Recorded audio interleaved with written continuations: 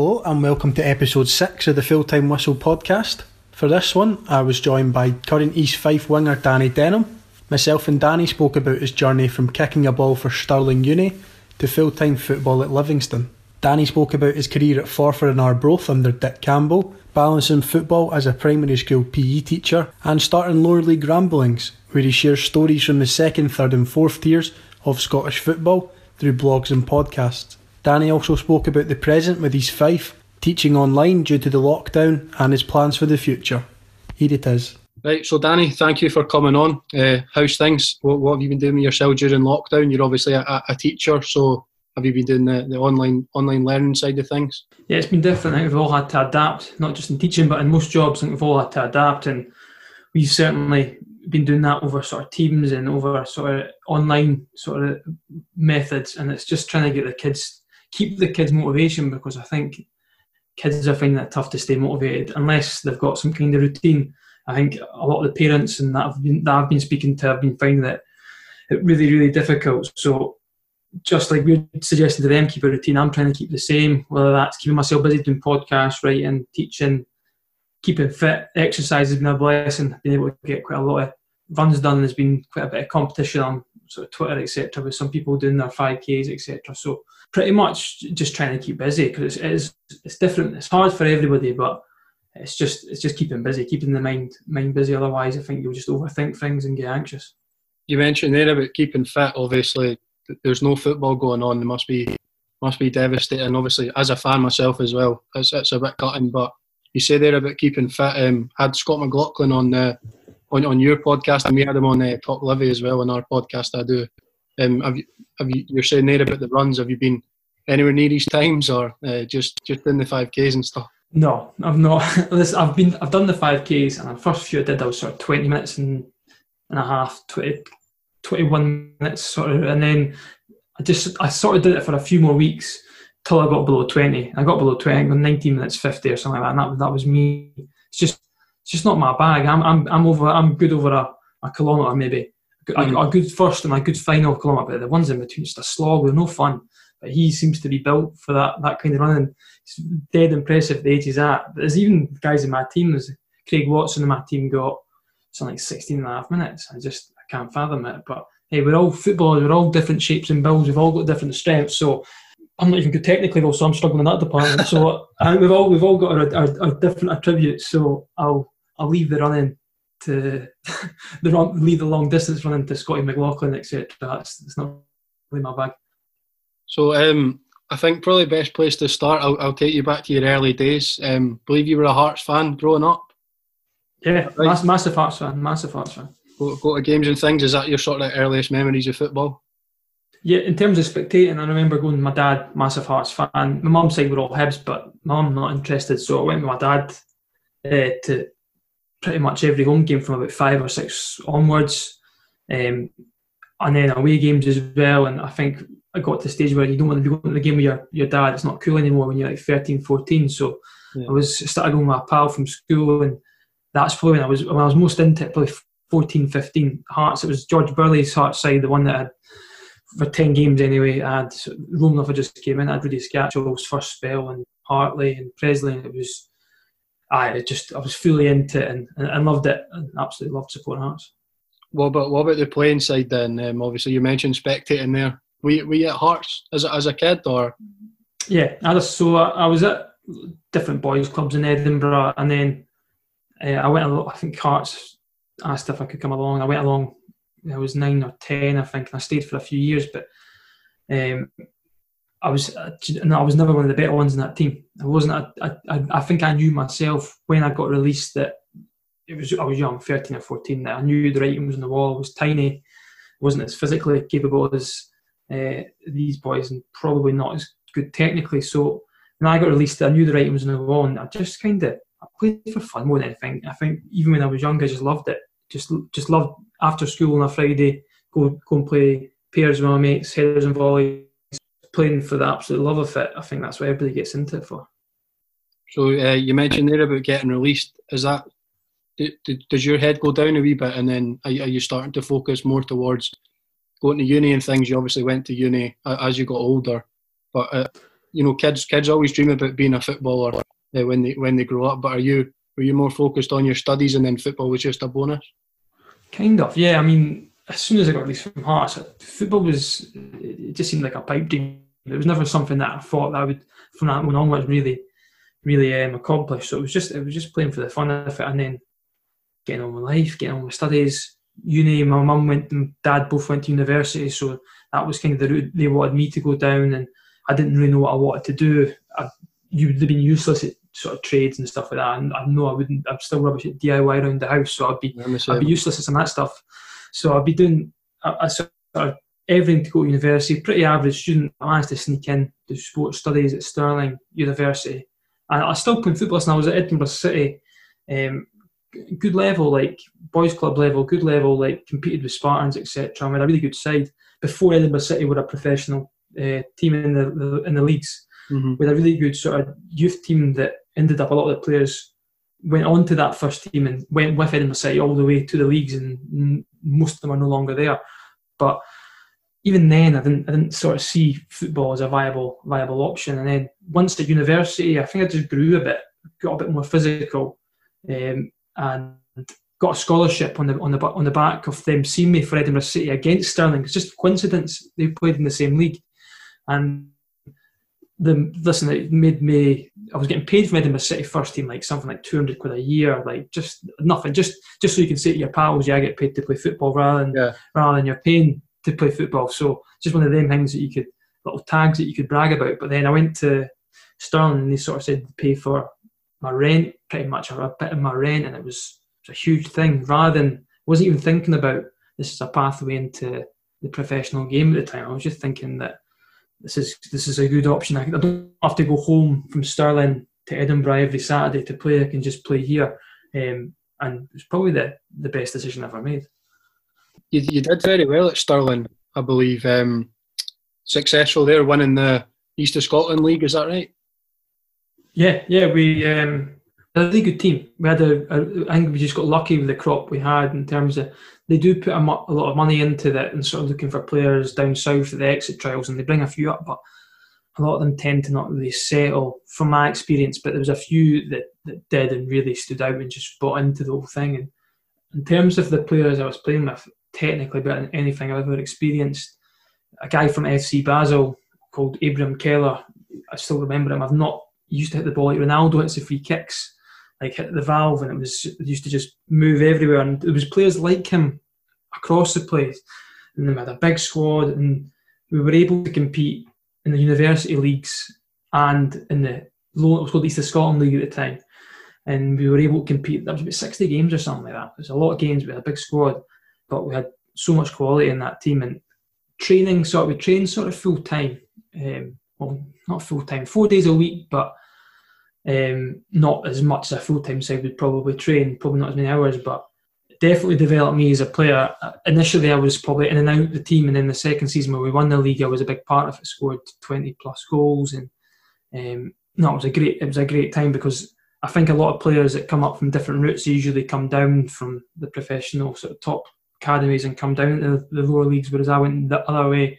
Mm-hmm. I got to experience sort of nights out, as you'll know, university, a big part of it, socialising, and you got to do that on a Wednesday after a game and a Saturday after the game. It brought you all together, and it was great, just absolute great days. Just great days. There was no real pressure. There was no real priorities in your life that you had to really take care of. It was just to quite enjoy yourself, football and socialising, and it was probably the best times of my life. Yeah, you sound like you absolutely love it. What is the sort of script with leaving? Or was it just your time at uni's up and then you got your move to Forfar, or were you still at uni as you go to Forfar? No, I'd graduated. I'd graduated, and I think they wanted to keep me on because you can play on a Saturday, but not on a Wednesday if you're no longer a student. So I think they were wanting to, but it was never really an option considering I'm from Edinburgh. I didn't drive at the time. I wasn't really interested in that. And then I remember Craig, this played for us. He played on a Saturday, but he was an analyst at Falkirk, and Stephen Presley really trusted him, and he got me a trial at Falkirk with a couple of other guys, and James Dale, who I've got on a podcast coming up. He was also involved there, and a few other boys. And I went in and I did 2 weeks there, and it was just brutal in terms of like how hard it was. It was just, I think it was just testing the mentality of boys at Falkirk, and track runs, and in the morning and in the afternoon there wasn't much ball, a ball in sight, and it was absolutely brutal. So the 2 weeks was there, and I was more in hope that I maybe get something. Listen, I would play for pretty much free. I was just left university. I still live with mum and dad. I would have played for nothing virtually, but I got a call from Dick Campbell at Forfar, and I don't know how much you know about Dick Campbell, but incredible character. And I've told the story so many times, but when he phoned me, he was just like, I'm going to offer you a deal because I trust my son, Ross Campbell, who played for them. I trust his word because he was involved with universities, the Scottish university squad. I trust his word. I'm going to give you this deal. And it was peanuts, but it was money to play professional football, and I never played before.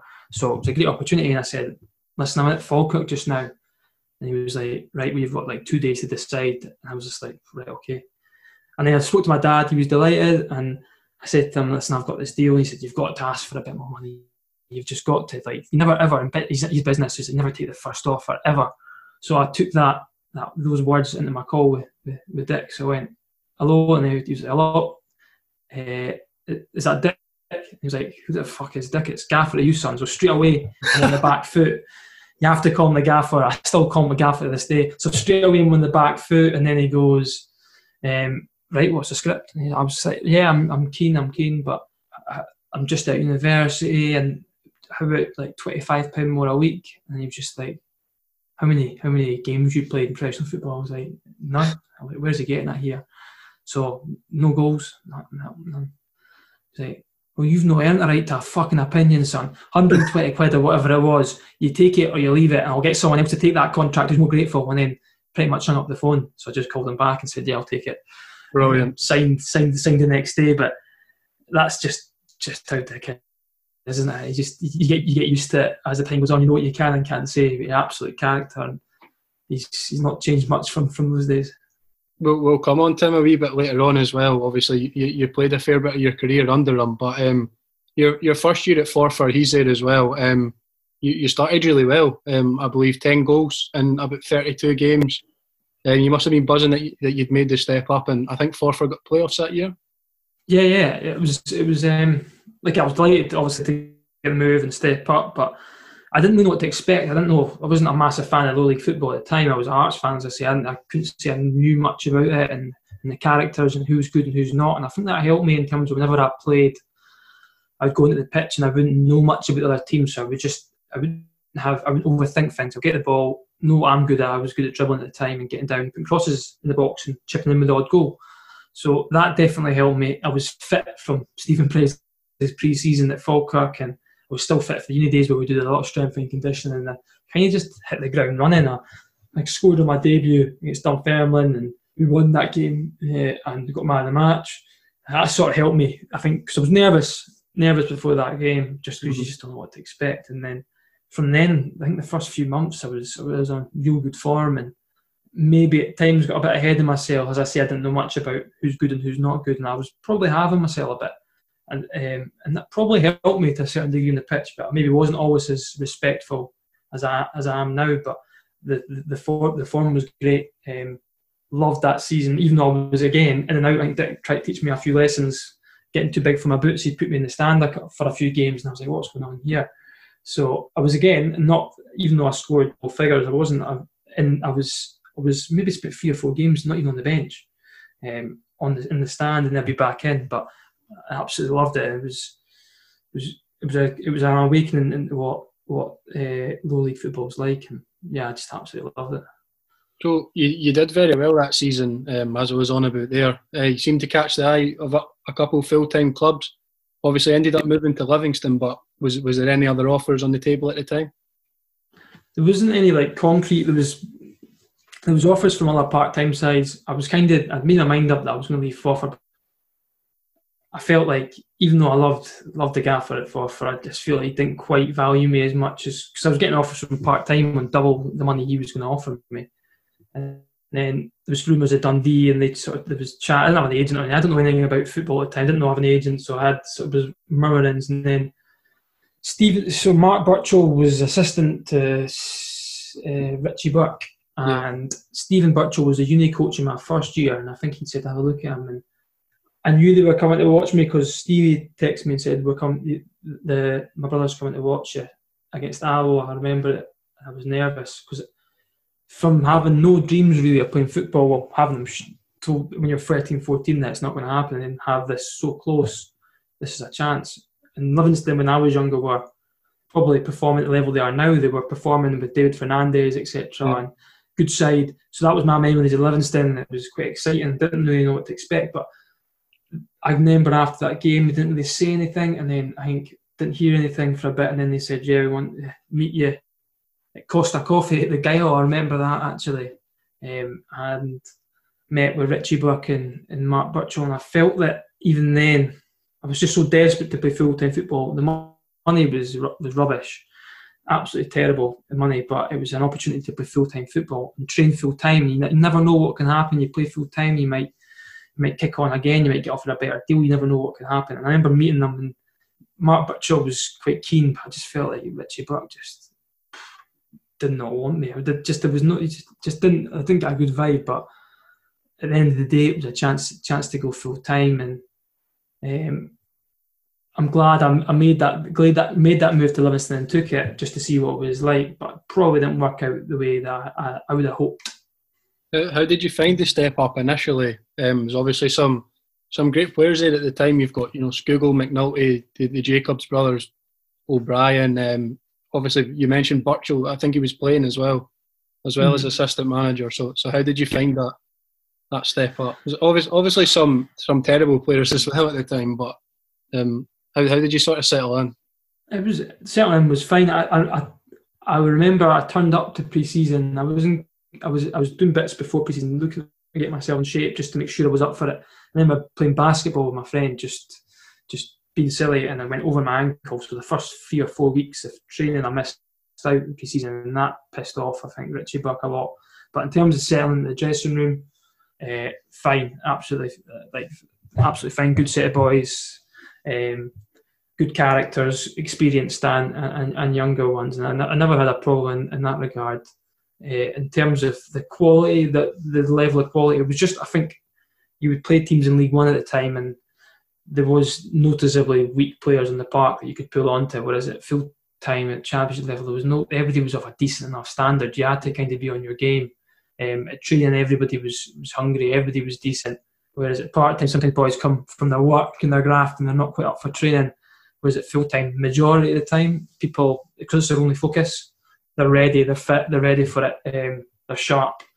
That was difficult. But in terms of the players, there was some really good players. I think Scougal, he had injuries at the time, didn't really get to see how good he was, but he's went on since and doing really well. And Burton O'Brien, as you say, keep a ball off you in a phone box. He was superb.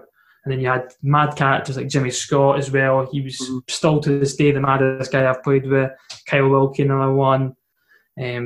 Simon Menson, good leader. So they had a good team. We probably underperformed slightly. I think we could have made the playoffs with that set of boys, but there was a lot of sort of unrest going on at the club at the time. There was it's night and day from what Livingston is now. They were asking you to pay for everything. I was on peanuts. I was on less than a part-time wage, and they were asking you to pay for a masseuse to come in out of my wage. They were asking you to pay for your lunches. If you're full-time, you expect to have your lunches provided. And you'd end up paying more than you'd get in a month if you wanted to play for Livingston at the time, if you were on my wage. So, and then we were bringing in loads of Slovakians or Slovenians at the time. Oh, that pissed me off because there was a lot of them that were like shit. Like they were training, they were terrible, and I'm busting my balls to try and get in this team every week. My attitude was good. Every week banging the door. I've just felt like the gaffer was being forced to play these guys because I don't think he even rated them. Some of them were rubbish, and I think that's probably why, on reflection, why we didn't make the playoffs that year and we sort of fell away into mid-table. But it was a mad year. I mean, the boy Proprotnik, I think. Yeah. Rubbish. I think his name's still engraved on the bench at Livy. He probably got more games than me. But he was, to be fair to him, I felt a bit sorry for some of them because they couldn't speak a word of English, and They're coming over, and I don't even think they knew what they were in for. And I was at the age where I was just pissed off. I shouldn't have been pissed off at them because it wasn't their fault. They're just coming to try and make a career for themselves. But I was pissed off. You had other boys that were on the periphery pissed as well. But on reflection, I probably do feel a bit sorry for them coming over. They weren't up to it, but I don't think they even knew what they were in for. You personally started all right. I think you had a couple of goals early on. You spoke about it a wee bit there and on your podcast, which we'll speak about the podcast a wee bit later. But why do you think that it didn't work out as you say you would have hoped? It's hard to pinpoint one reason. I think when I first came in, obviously I said I don't think Richie Burke liked me. He was on me from the start. Even on my debut, he really wouldn't play me from the start before he got sacked. He made me play with the under 21s the day before the Queen of the South game, the first home game of the season. He made me play the day before. I was just like, we've got no strikers, like they're injured. Like at least I can do a job up there. I'm a winger, but I can do a job up there. And then one of the strikers got injured at training that day. I played with the 21s on the Friday, and they said, right, you're starting on the Saturday against Queen of the South. I've just played 120 minutes. We went extra time. We played Queen's Park, and I had to play in that game on the Saturday against Queen of the South for my home debut. And I actually did well. I scored on my home debut, but it was just ridiculous. That he would do that and then play me there. I think it's to play back-to-back dates was just crazy. But then I sort of gained his confidence and I started starting games. And then I remember John McGlynn came in, and he's a great guy, but I'm not his type of player. He doesn't like wingers. He's more of a sort of narrow. Plays a sort of more narrow formation at the time, and I was the only player that he dropped when he came in. So I had to fight for his trust, and I got his trust again, and I played, and then I got my chance, and I got sent off after about 25 minutes on my return. And then I fought again, and I got back in, and I did okay. And then I was out again. I was just in and out, and I don't think it was a complete failure. Like I felt like I contributed, and I got offered a new contract as well. But I think it was a mix of my confidence being dented. I was on flying when I was at Forth. My confidence being dented. The higher level was it was difficult. You had to be on your game the whole time, and there's always an element of chance in football that if things have went my way, you never know. But I probably, in the grand scheme of things, I look at it, probably just was a step too far. When I look back in my career, it probably was just that little push too far. I think it's hard to pinpoint one reason why it didn't work out the way I wanted it to. You mentioned that red card there. I was doing a wee bit of my research the other day, and I was watching the game. I think it was Raith Rovers away, right? And they've just got a penalty. I'm sure Callum Elliott's dived or something to get the penalty. DJ saved it, and then you've ended up clearing the ball. And do you remember it personally? Because it looks like you've just kind of kicked the ball off him and he's gone down again, like he's been caught, and you're absolutely baffled. You can tell by your reaction. It was one of the I barely get booked. I'm not a dirty player. I don't really tackle very often, but the penalty was unjust. I remember that it was a dive, a good save for DJ. He was on fire with penalties that season, and then the balls came out, and because the ball was high, the ball was a bit off. I've just went for the ball, and I've hit the ball, to be fair. Mm-hmm. And I don't think it was a dangerous tackle. And I remember just thinking, it's just a hard but fair tackle. And then I remember them just steaming in, like Rafe steaming in. I was just like, what's going on? I remember the linesman shouting red, and this headpiece going red, red, red. And I knew that was obviously going to come then. But it was just, again, those little things. If that had been my way, we might have won the game. I might have got a run in the team.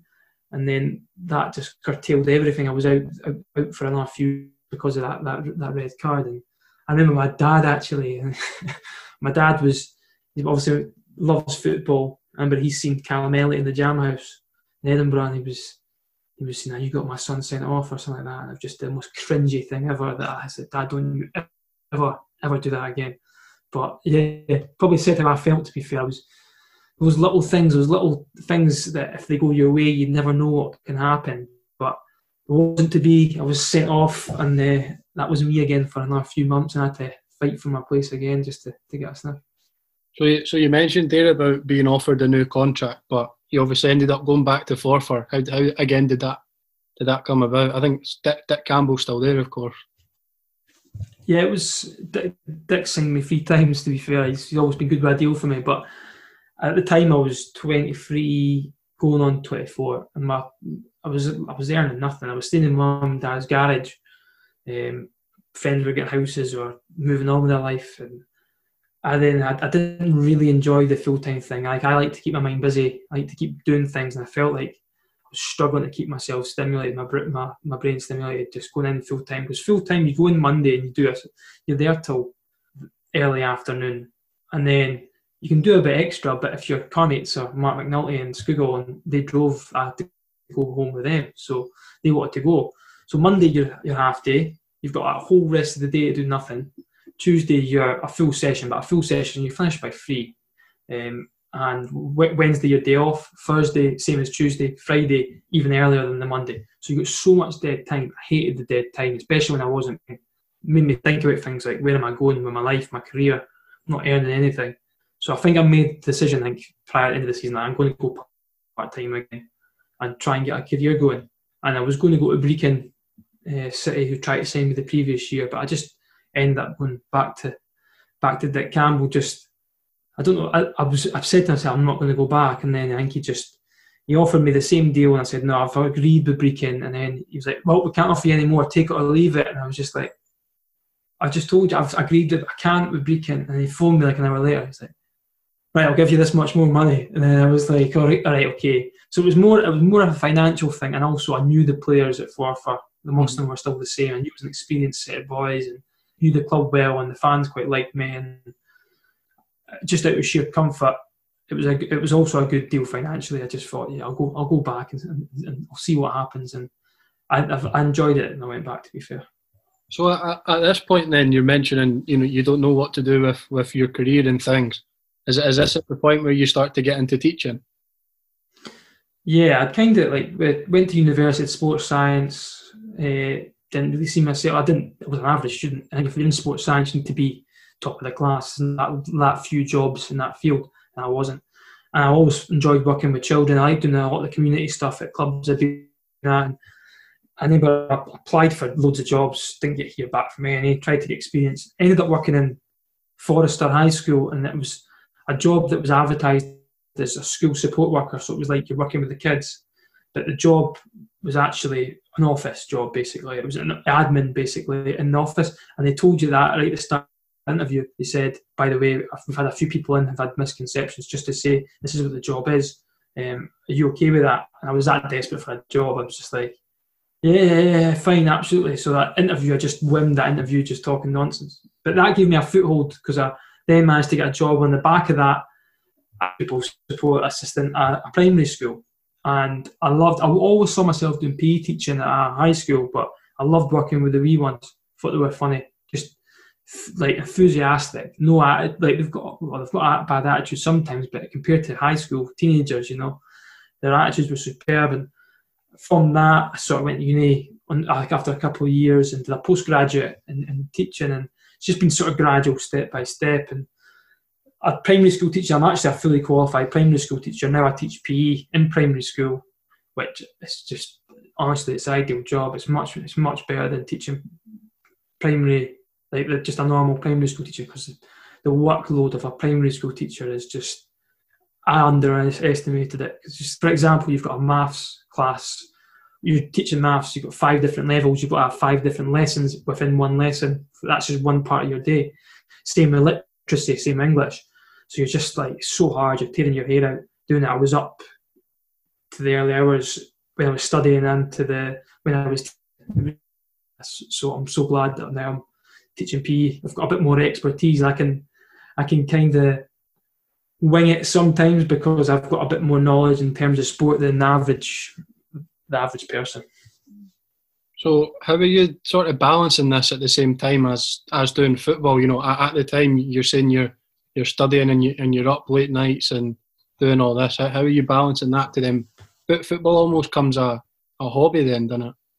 Yeah, it was more my sort of, because it was only a few years ago that I graduated. So like when I first went back to Forfar, the first 2 years, I think to 2016, 2015 maybe, I was still just working in schools as a support assistant working with kids, and you clock in at 9, you go out at 3 when the school day finishes when you're a support assistant. So that was easy enough.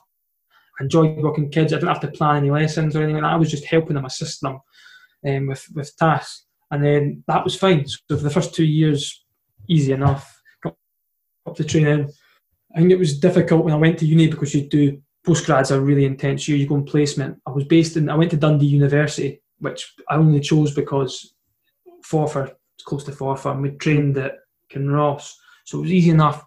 I'd go and do my studies. And then, I was actually a first class student in my second time at uni because I had that much time to kill from my lectures till training that I would just go in the library and study, and then go. And it was quite an intense year, that. But the year after, that's when I signed for Arbroath. That was an intense year. That was my first year in teaching. I was fatigued. It was hard to get myself up for training, to G myself for training. I was just physically and mentally drained. And it probably had an effect on my form. But I mean, there's other players that are in the same position, doing physical labour jobs, hard labour jobs. And we've got Liam Watt on our team now, who's a labourer. You can see that he's shattered sometimes at training because he's shifting bricks all day. So we've all got all our challenges, and you just need to, if you want it enough, you've just got to plough through and get through it. But it's definitely taught me how to organise your time. And how to organise your life a bit better, because you see a lot of full-time players that come down and within a year or two they're just like, fuck this, I can't honestly, yeah. I can't balance both. I think I've learned to sort of to live with it. So obviously you've played both part-time and full-time level. What would you say are the kind of main differences? Would you say that the players are a lot better, or is there that much of a difference? Because we've seen guys make the step up.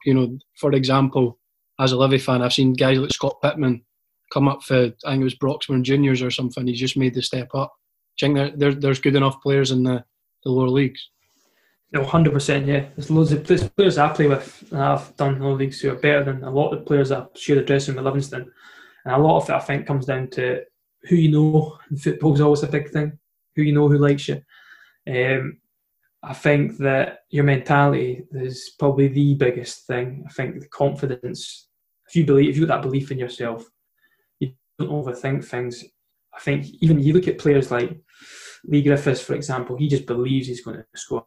He just knows he's going to score. Is he faster than most players? Probably not. Is he fitter than most players? Probably not. But he's just got that belief in himself. I think that is just so important. I think that's probably more so than fitness, is your mentality to succeed.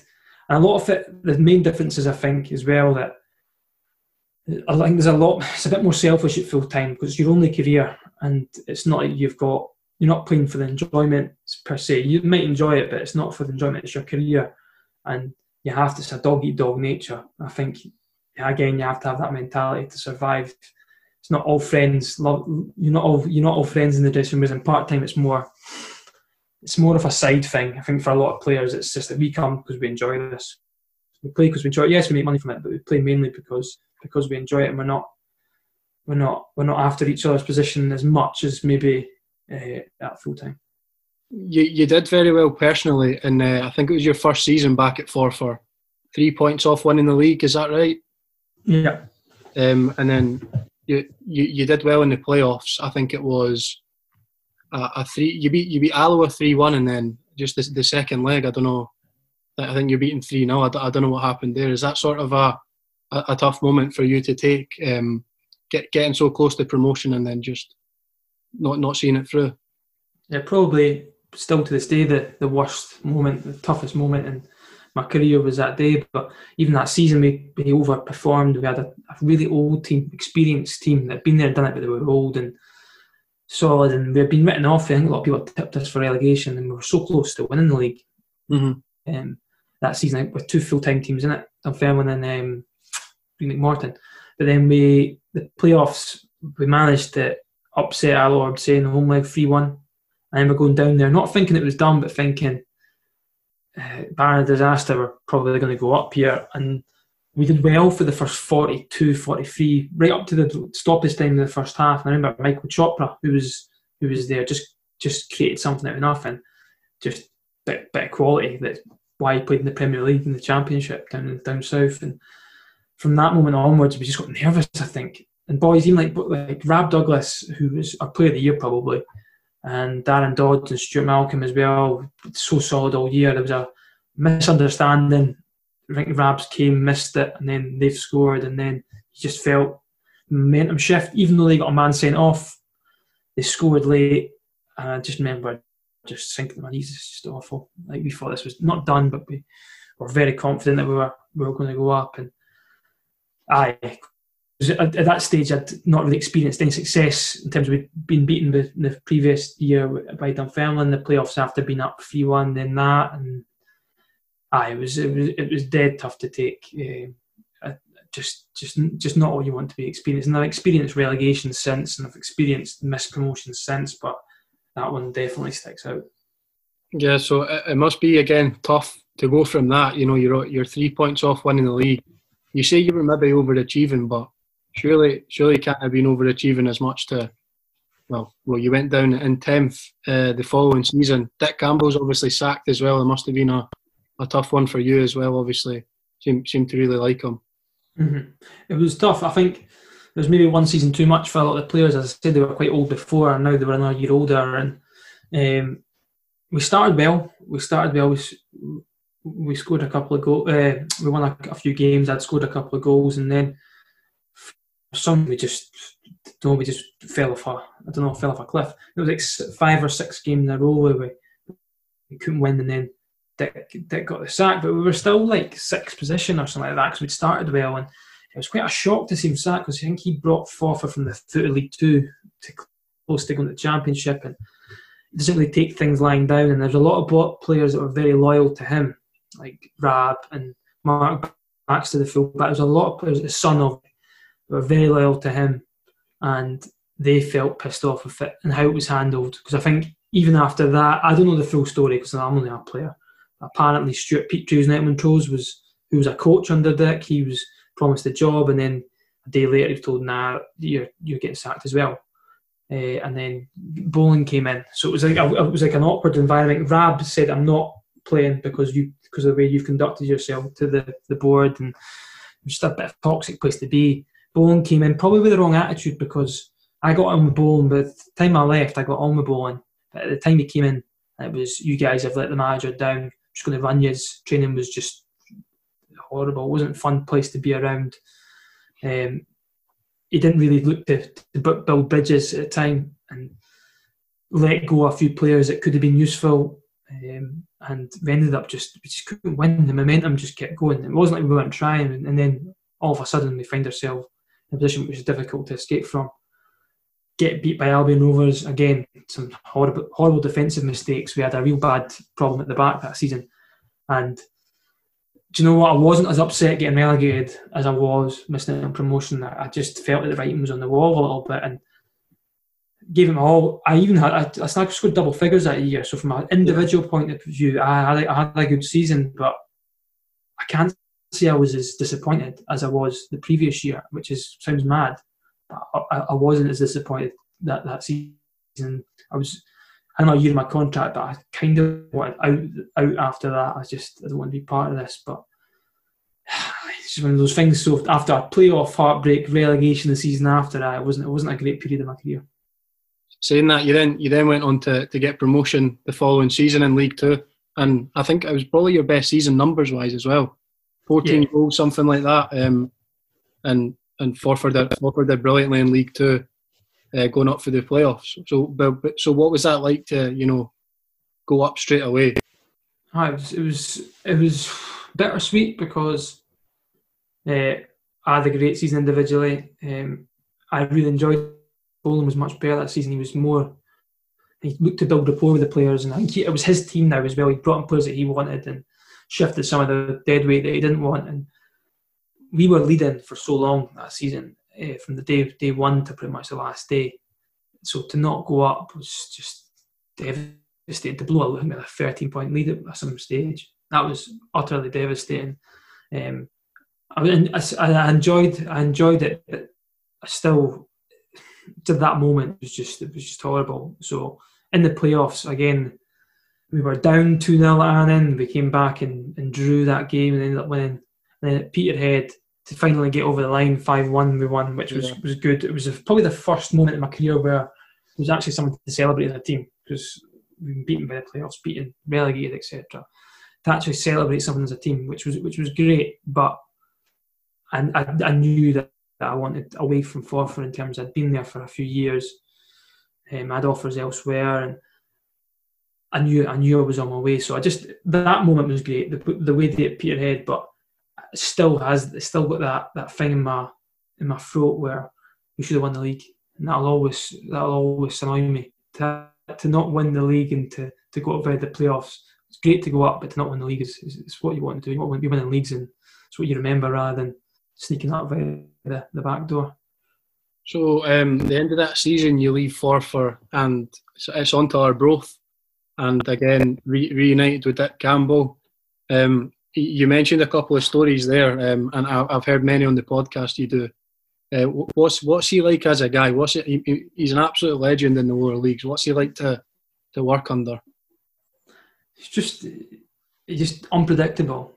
He's predictable, but also unpredictable at the same time. If you know what I mean, he's going to come and do his team talk. He's got sayings that he'll say every time, but then he'll chuck in something else. Like he'll always say, "Get the bugle out," which means sound the horn and get push up to the halfway line pretty much. He'll always say, "Get stuck and get the Bennett, get your opponent on the Bennett, and then get another one on the Bennett and slide them along." And he'll just come up with these sayings, and it's hilarious. And then he's infectious. He'll say stuff that isn't funny because he said it and the way he's delivered it. It's just hilarious. Just random stuff like Mark Watley, and everyone barking in Mark Watley's face, calling him the dog. And it was just like, what is he doing here? It was just interesting man. But one of the reasons why I went back is because I wanted to enjoy football. I wanted to just enjoy it again. I'm now at the age where teaching is my main priority. I want to enjoy football, and there's never a dull moment. There is never ever a dull moment with him in team talks, and the way he'll come and just join the crack with the boys. In terms of, you just know there's going to be a bit of gold each time. And it's his brother as well. The pair of them just bounce off each other well. Pink's more academic, more switched on, but the pair of them, they start like toy fighting each other in the changing room, and Dick's huge. You know what I mean? Pink, just old men really just fighting each other. Oh. Like put bets on, they'll chuck money on the floor, and I'll do this to you. It's just old school as hell. Old school as hell. Not the most politically correct changing room in the world, but I joy to play for most of the time. So what's the script with the travelling and things at this point? Because you're obviously an Edinburgh lad, but you've played most of your career for Angus clubs. What's the script for, like, away games, travelling to training and match days and all that? Obviously, you must have done a fair bit in your time. Well, it's not as bad as you'd imagine, because at Arbroath and Forfar, a lot of these teams, they train in the Central Belt because a lot of the players are from Fife, etc. So with Arbroath, we trained in Perth, trained in Perth, and I worked at the time in Dunfermline. So getting from Dunfermline to Perth was half an hour drive. Obviously, you get back late in the house, but I just became used to it. I think with Forfar and Arbroath, you just become used to it. In terms of away, they've seen a Saturday. I've football's been my life for years now. Saturday's just football day, so like it doesn't matter how long you got to travel. Like, it's just part of it. It's just you block that time out anyway. It's difficult when games get postponed, and we're having to go to Stranraer on a Tuesday night during a critical point in my probation year, and not being able to leave the school early, obviously, because that was my main priority. I have to teach the kids; can't just leave them teaching themselves. So having to get I think one of the directors took me and Tam O'Brien down in a Range Rover, speeding down, overtaking dangerous road to the Stranraer. Horrible experience. And then you're not back up the road again till 2 in the morning or whatever, and then you've got to go work and have the kids take the piss out of you again for another day. So that's a difficult aspect of it. But I think it did come to time recently. It's came to the stage now where I was like, it's a little pain in the arse, and I've been thinking about it more recently. That's one of the reasons why I did end up going to East Fife, because they train in Edinburgh. it is something that I've had to contend with. But I just think over the time I played with these clubs, just became the norm, just became used to it, adapted to it, and anything else would have probably felt strange at the time. You mentioned as well, what are the away days and things like? You mentioned one of your blogs, the Camel Trek, I think it is. Mm-hmm. Obviously going from where you are to down to Stranraer or up to Peterhead and things. What's that like? It's long days. Those ones are the ones you're like. Peterhead's good because Peterhead have an unbelievable selection of food after the game. Like I'm talking like everything you want, proper buffet, all put out for you. They serve you. No, I don't want that. I'll have a bit of that. They'll give you that instead. It wasn't so good last time because I was on a vegan diet last time I went up, so I just had. I think they did a Christmas dinner in the last one up, and because it was in the build up to Christmas, so it was like all the turkey etc. Pigs in blankets. Oh, no. I was on the Brussels sprouts and I think roast potatoes or something like that. Or I don't know what. I wasn't eating any of the stuff they were eating, but Peterhead's good for that, and it's a good pitch, Peterhead. So you look forward to that one. But the travel itself is you're up so early. It depends. The patter can be good on the way up. You can get an absolute great laugh on the bus on the way up. Like boys just obviously slaughtering each other, as footballers do. Just like I'm a mature guy, but when you're in that environment, you just act like a little chimp, and that's what it's like. 20 chimps at the back of the bus just flinging shit at each other. That's great, and I will miss that. But it's a long day. Especially obviously, I think you've probably especially if you lose as well. Oh, 100%. I've been lucky the last few ones I've done. We've tend to have done all right and we've won. But if you lose that game, you've got an angry manager. They can't hear you laughing on the way back, and it's a long way, a long way to go with nobody talking at the back of the bus. So no, it's good if you win. I've been lucky the last few. We've done well, and you can have a laugh.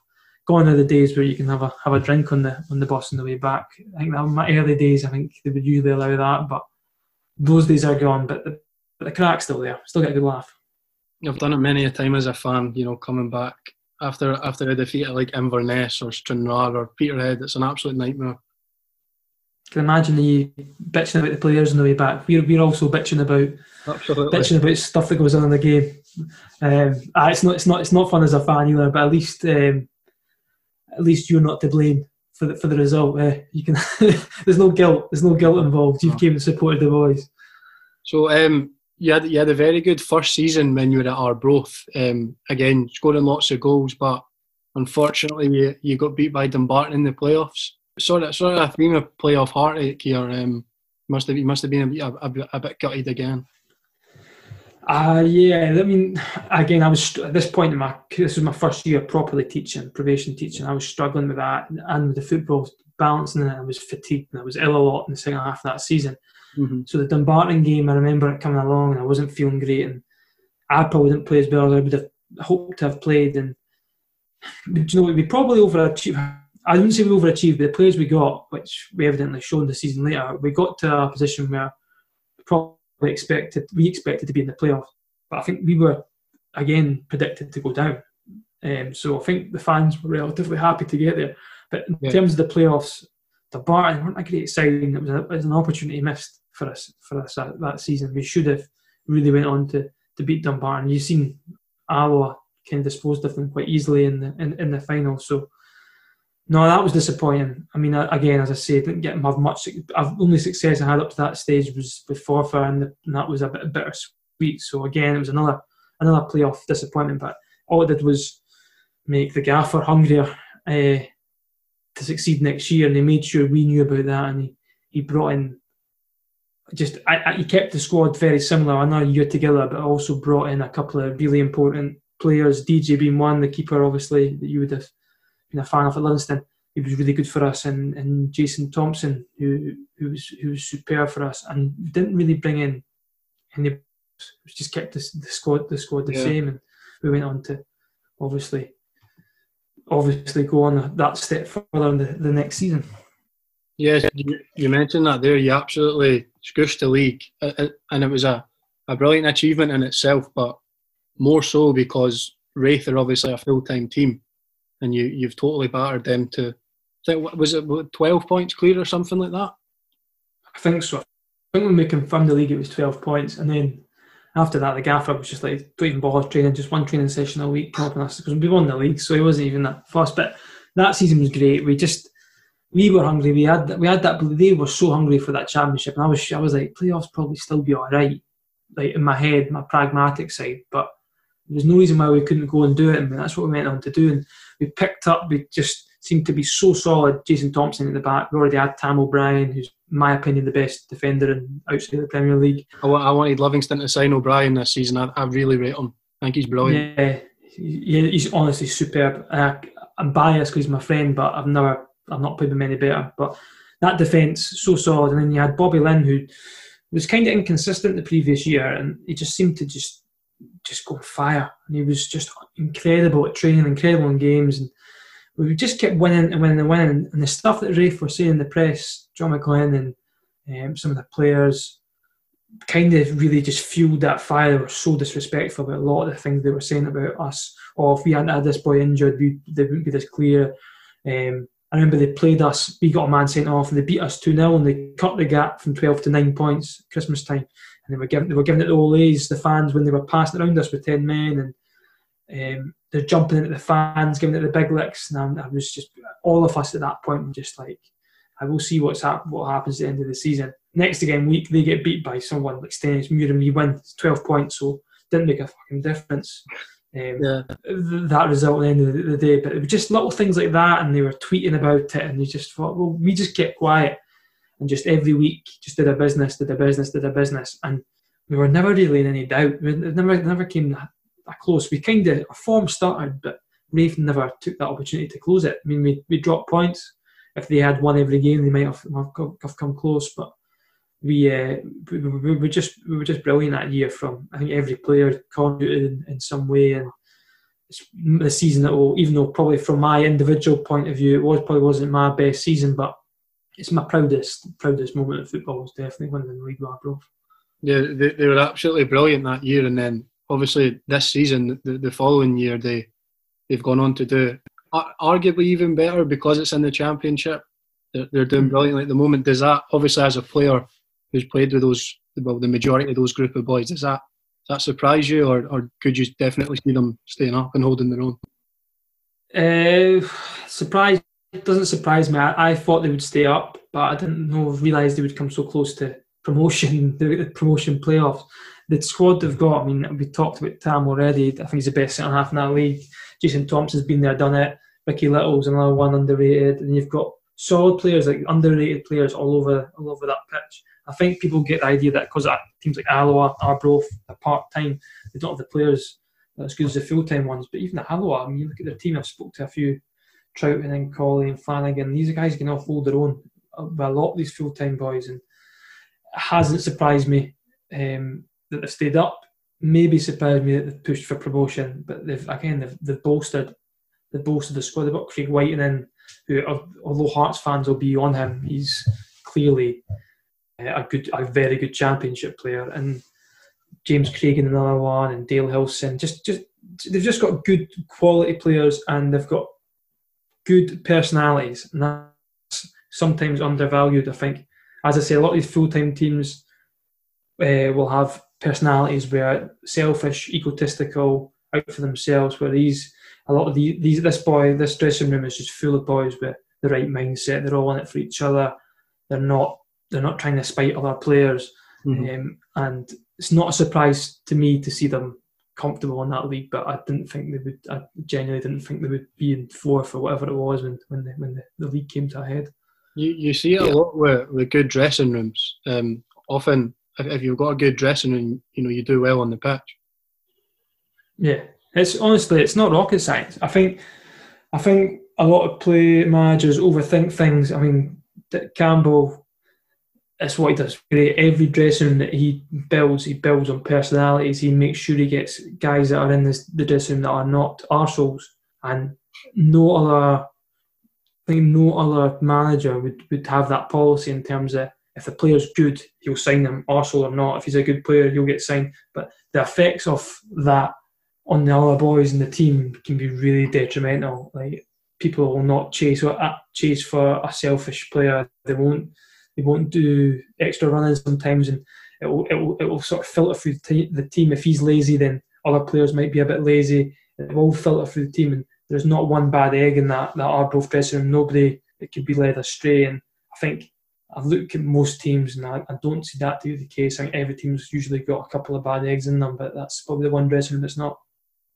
So the end of that season, you ended up leaving Arbroath. How did you obviously moved on to East Fife? How did that all come about? Was it just, you mentioned a wee bit about location and things? Does that come into it? There's a few things. I was going to stay at Arbroath. I was thinking about it. I got offered a deal, and I was planning to stay, but I was kind of towards the end of Arbroath. I was in and out. I was probably starting every second game, and I'm now at the age where I want to go and I'm approaching 30. Just want to go and play now. I've won the league. I'm happy with that. I did the championship with Livingston. Didn't necessarily enjoy that much. I want a new challenge, I kind of thought, and I wanted. Again, it just helped that a team like East Fife, they trained in Edinburgh. I knew it was a good dressing room. I knew it was a good. Probably underestimated how good a community club it was, and I found it out as I've been there. But I knew it would be a good fit for me in terms of that regard. I just thought it was probably time to play, because I think I'm a 29-year-old need to just go and play, and that was probably my rationale. Sometimes I think, maybe should have stayed at Arbroath, but to be fair, because seeing what they've been superb, and I would maybe have liked to be a part of that. But at the same time, I've enjoyed the environment at East Fife. It's been an enjoyable place to be. So yeah, just touching on that, how are you finding it there? Obviously, you're working under a manager who I personally really rate, Darren Young. What's he like to work under, and sort of with what's going on? You're doing brilliantly. I think you're 2 points off Montrose or something. So again, that must be a wee bit of a gutter to. As the season's now ended, there'll be no playoffs. Yeah, it's one of them where we're only 6 points off the top of the league as well. It was so tight. The top five, it was like a top five, bottom five that league. There was a big gap between the top five and the bottom five. And Darren Young is very different from Dick Campbell. Very different. He's not as loud and abrasive and in your face as Dick is. He's more sort of probably thoughtful and tactical. Training very good. Training again, brilliant training sessions, well thought. Whenever we play someone there, the training is to how we'll play and we work on things, and it's quite interesting to see because I would at one stage maybe go into to be a coach. It's interesting to see how they think about that and how they cater and adapt training to fit certain situations. He's a very, very a very good man. Like in terms of he'll chat to you, humble, easy to speak to. He's obviously been tipped for some top jobs and hasn't quite got them. But I think you look at the job he's done with East Fife. I think our budget compared to other league teams in the league and League Two, it's probably down the lower side, and he's managed to have us competing up at the top end of the table. So no, I've really enjoyed it. It was a slow start for me. I was injured for the first month or two, and I've kind of had to fight my way in. And I've got in just before this coronavirus came in. I scored a few goals and I was on form, and then the pandemic starts. So I'm gutted from that point of view. And as I say, the playoffs were in reach, but in terms of the dressing room, I fitted in really well. Some good characters. Again, you've got guys like Chris Higgins and Kevin Smith, like guys that are experienced and I've learnt a lot from. And you've got a fair few idiots like Brett Long as well that are enjoyable to share company with because of nonsense. But no, it's been an enjoyable experience so far, and I'm glad to see I've got another year there, and we'll see what happens when this pandemic passes. I hope it goes away sooner rather than later, because I'm dying to get back to it. You mentioned you've got another year there. How long are you sort of planning to keep playing? And then obviously you do your teaching and things, but do you feel that you've got a life in football after you finish playing? Difficult one. I want to play for as long as I can play, because as long as I feel that I'm contributing, I don't want to be this guy they keep around who's just because he's a nice guy and he's good around the dressing room, which I feel I am. But if I feel I'm not contributing and I feel like I'm not good enough to be at that level, then I'll maybe pack it in. But I think I'll wait till the manager says, listen, there's no deal here for you, son, and then you can go. But I'm enjoying it at the moment. I always say that I'm winding down, but I'm not. I'm not 30 till August, and I'm still quick. I did running the other day with Mark McNulty, the boy David Gold, and I was just as fit and fast as anybody on the peak of their career. So I feel like I'm still fit enough. It just depends when the leg stops. My game, as I say, is based on pace. It's based on speed. So we'll see what happens with that. As in terms of when I do wind down, coaching's a weird one. I'm not sure if I'd like to have a go at it, but I'm not sure how serious I feel about it. I think I prefer probably teaching younger children, but you never know. I've not done any coaching badges like the UFAB or anything like that. It might be something to think about. I'm really interested in how managers and how coaches put on sessions and why they do it and how they communicate. But do I seem that I'm not so sure. So just coming onto your podcast now, Lower League Ramblings. Personally, I'm a really big fan of it. I think it's a great idea. For people that maybe haven't heard of the podcast, how would you sort of describe it, and how did the idea come about? I appreciate you saying that. Just honestly, as I say, when I went into football, I was more a Hearts fan. I wasn't a Lower League fan per se, but since I've been there for so long, I love it. I love a lot of the stadiums, a lot of the places, a lot of the community clubs, a lot of the people that you get in the game that you don't get full time. Mm-hmm. I love talking football. I love chatting football, and it's just given me a chance to just sit down. And obviously, I started writing before. I was doing written stuff before the podcast started, and people seem to enjoy that. And I thought, you know what? I've always enjoyed listening to podcasts since I was at uni. Mm-hmm. And it's something that I'd like to do myself. I just didn't know how to do it.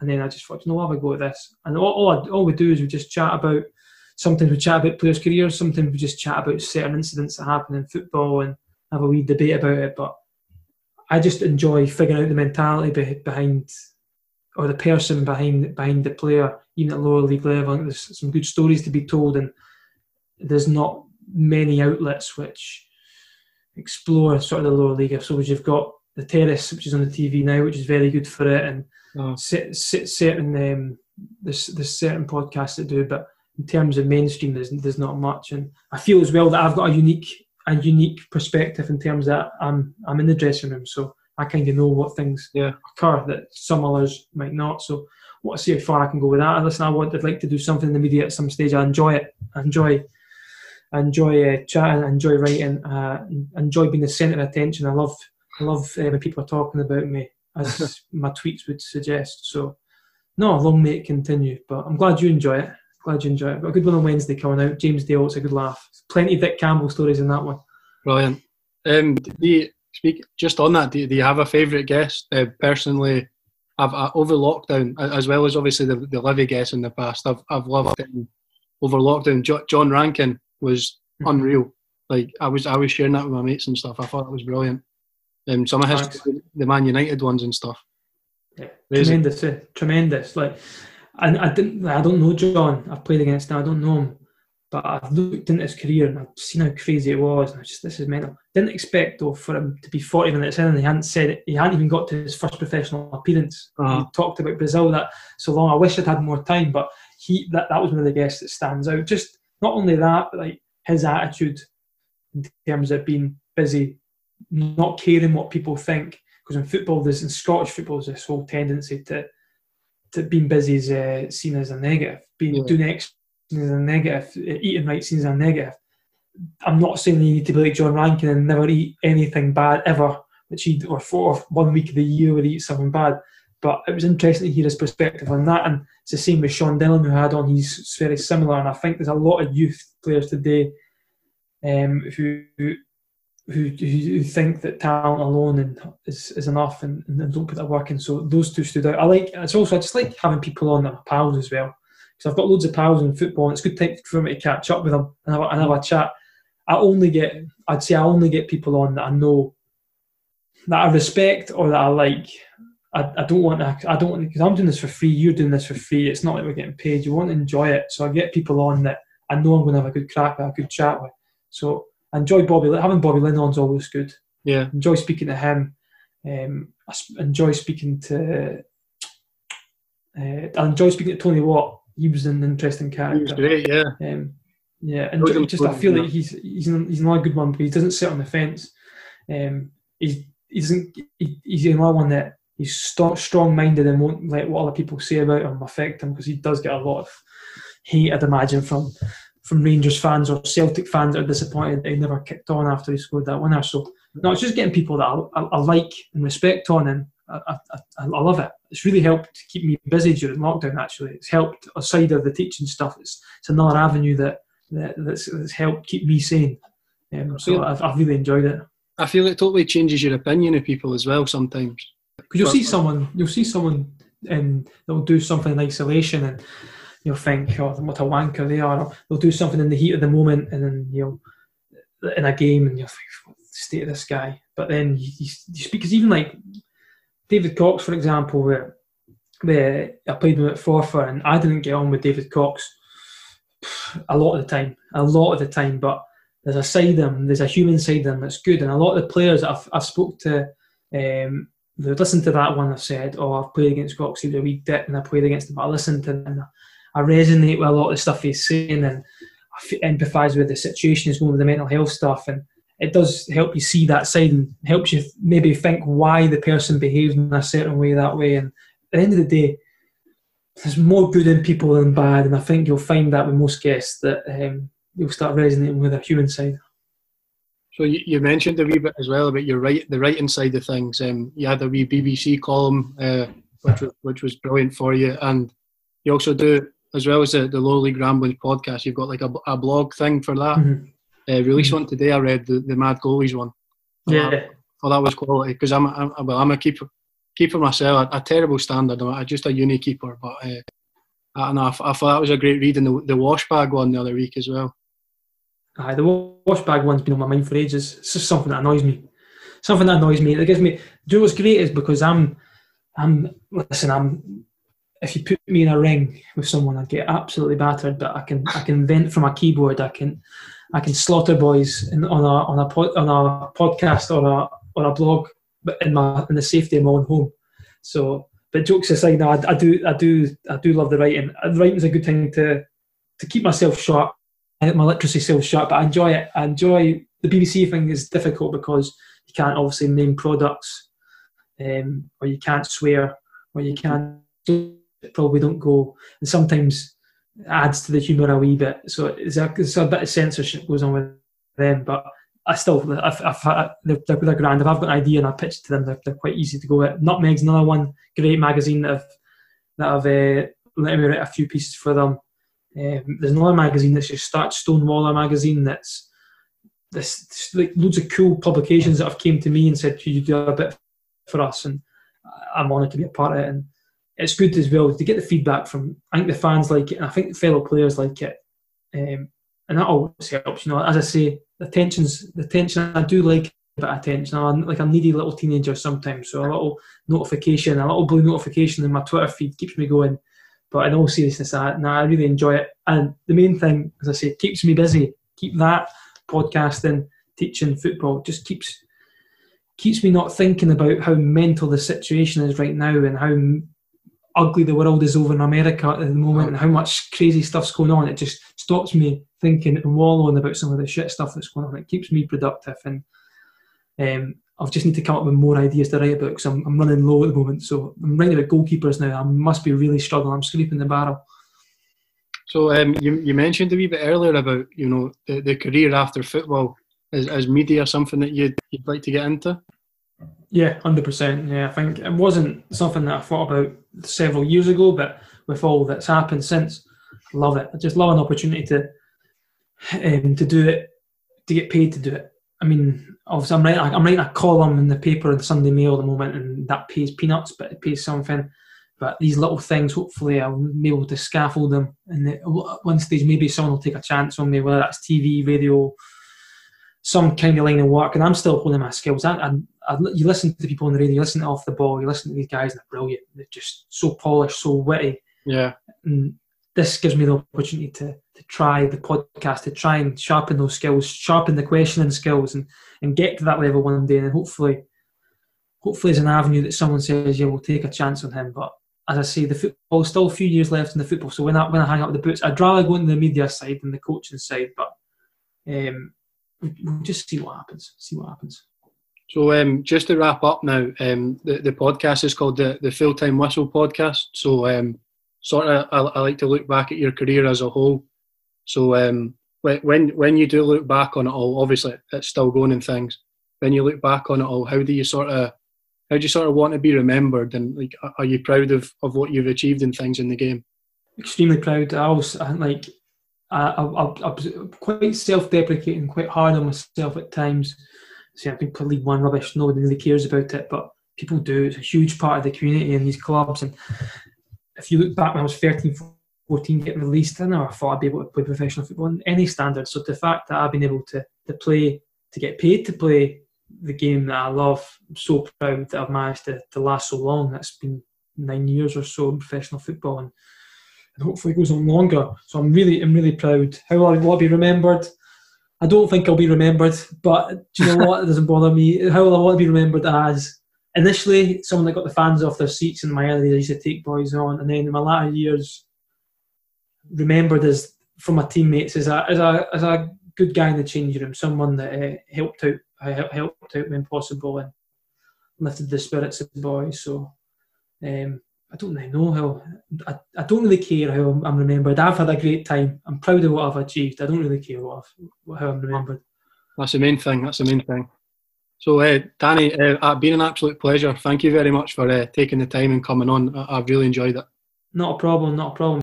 Yeah, all the best with everything. No problem, right. Take care. Take care, mate. See you later.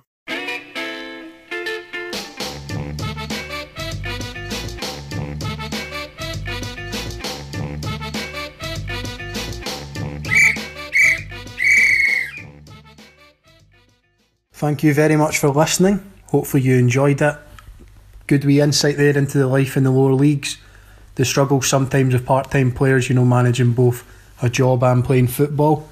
A big thanks must go to Danny for taking the time out his day to come on. Much appreciated. If you haven't listened to his podcast, Lower League Ramblings, then I would recommend that you do. Some very good stories and interviews over there. Anyway, as I say, thank you very much for listening. As always, follow the podcast on Twitter at the FT Whistle Pod. Share it about and let me know what you think. And take care. All the best.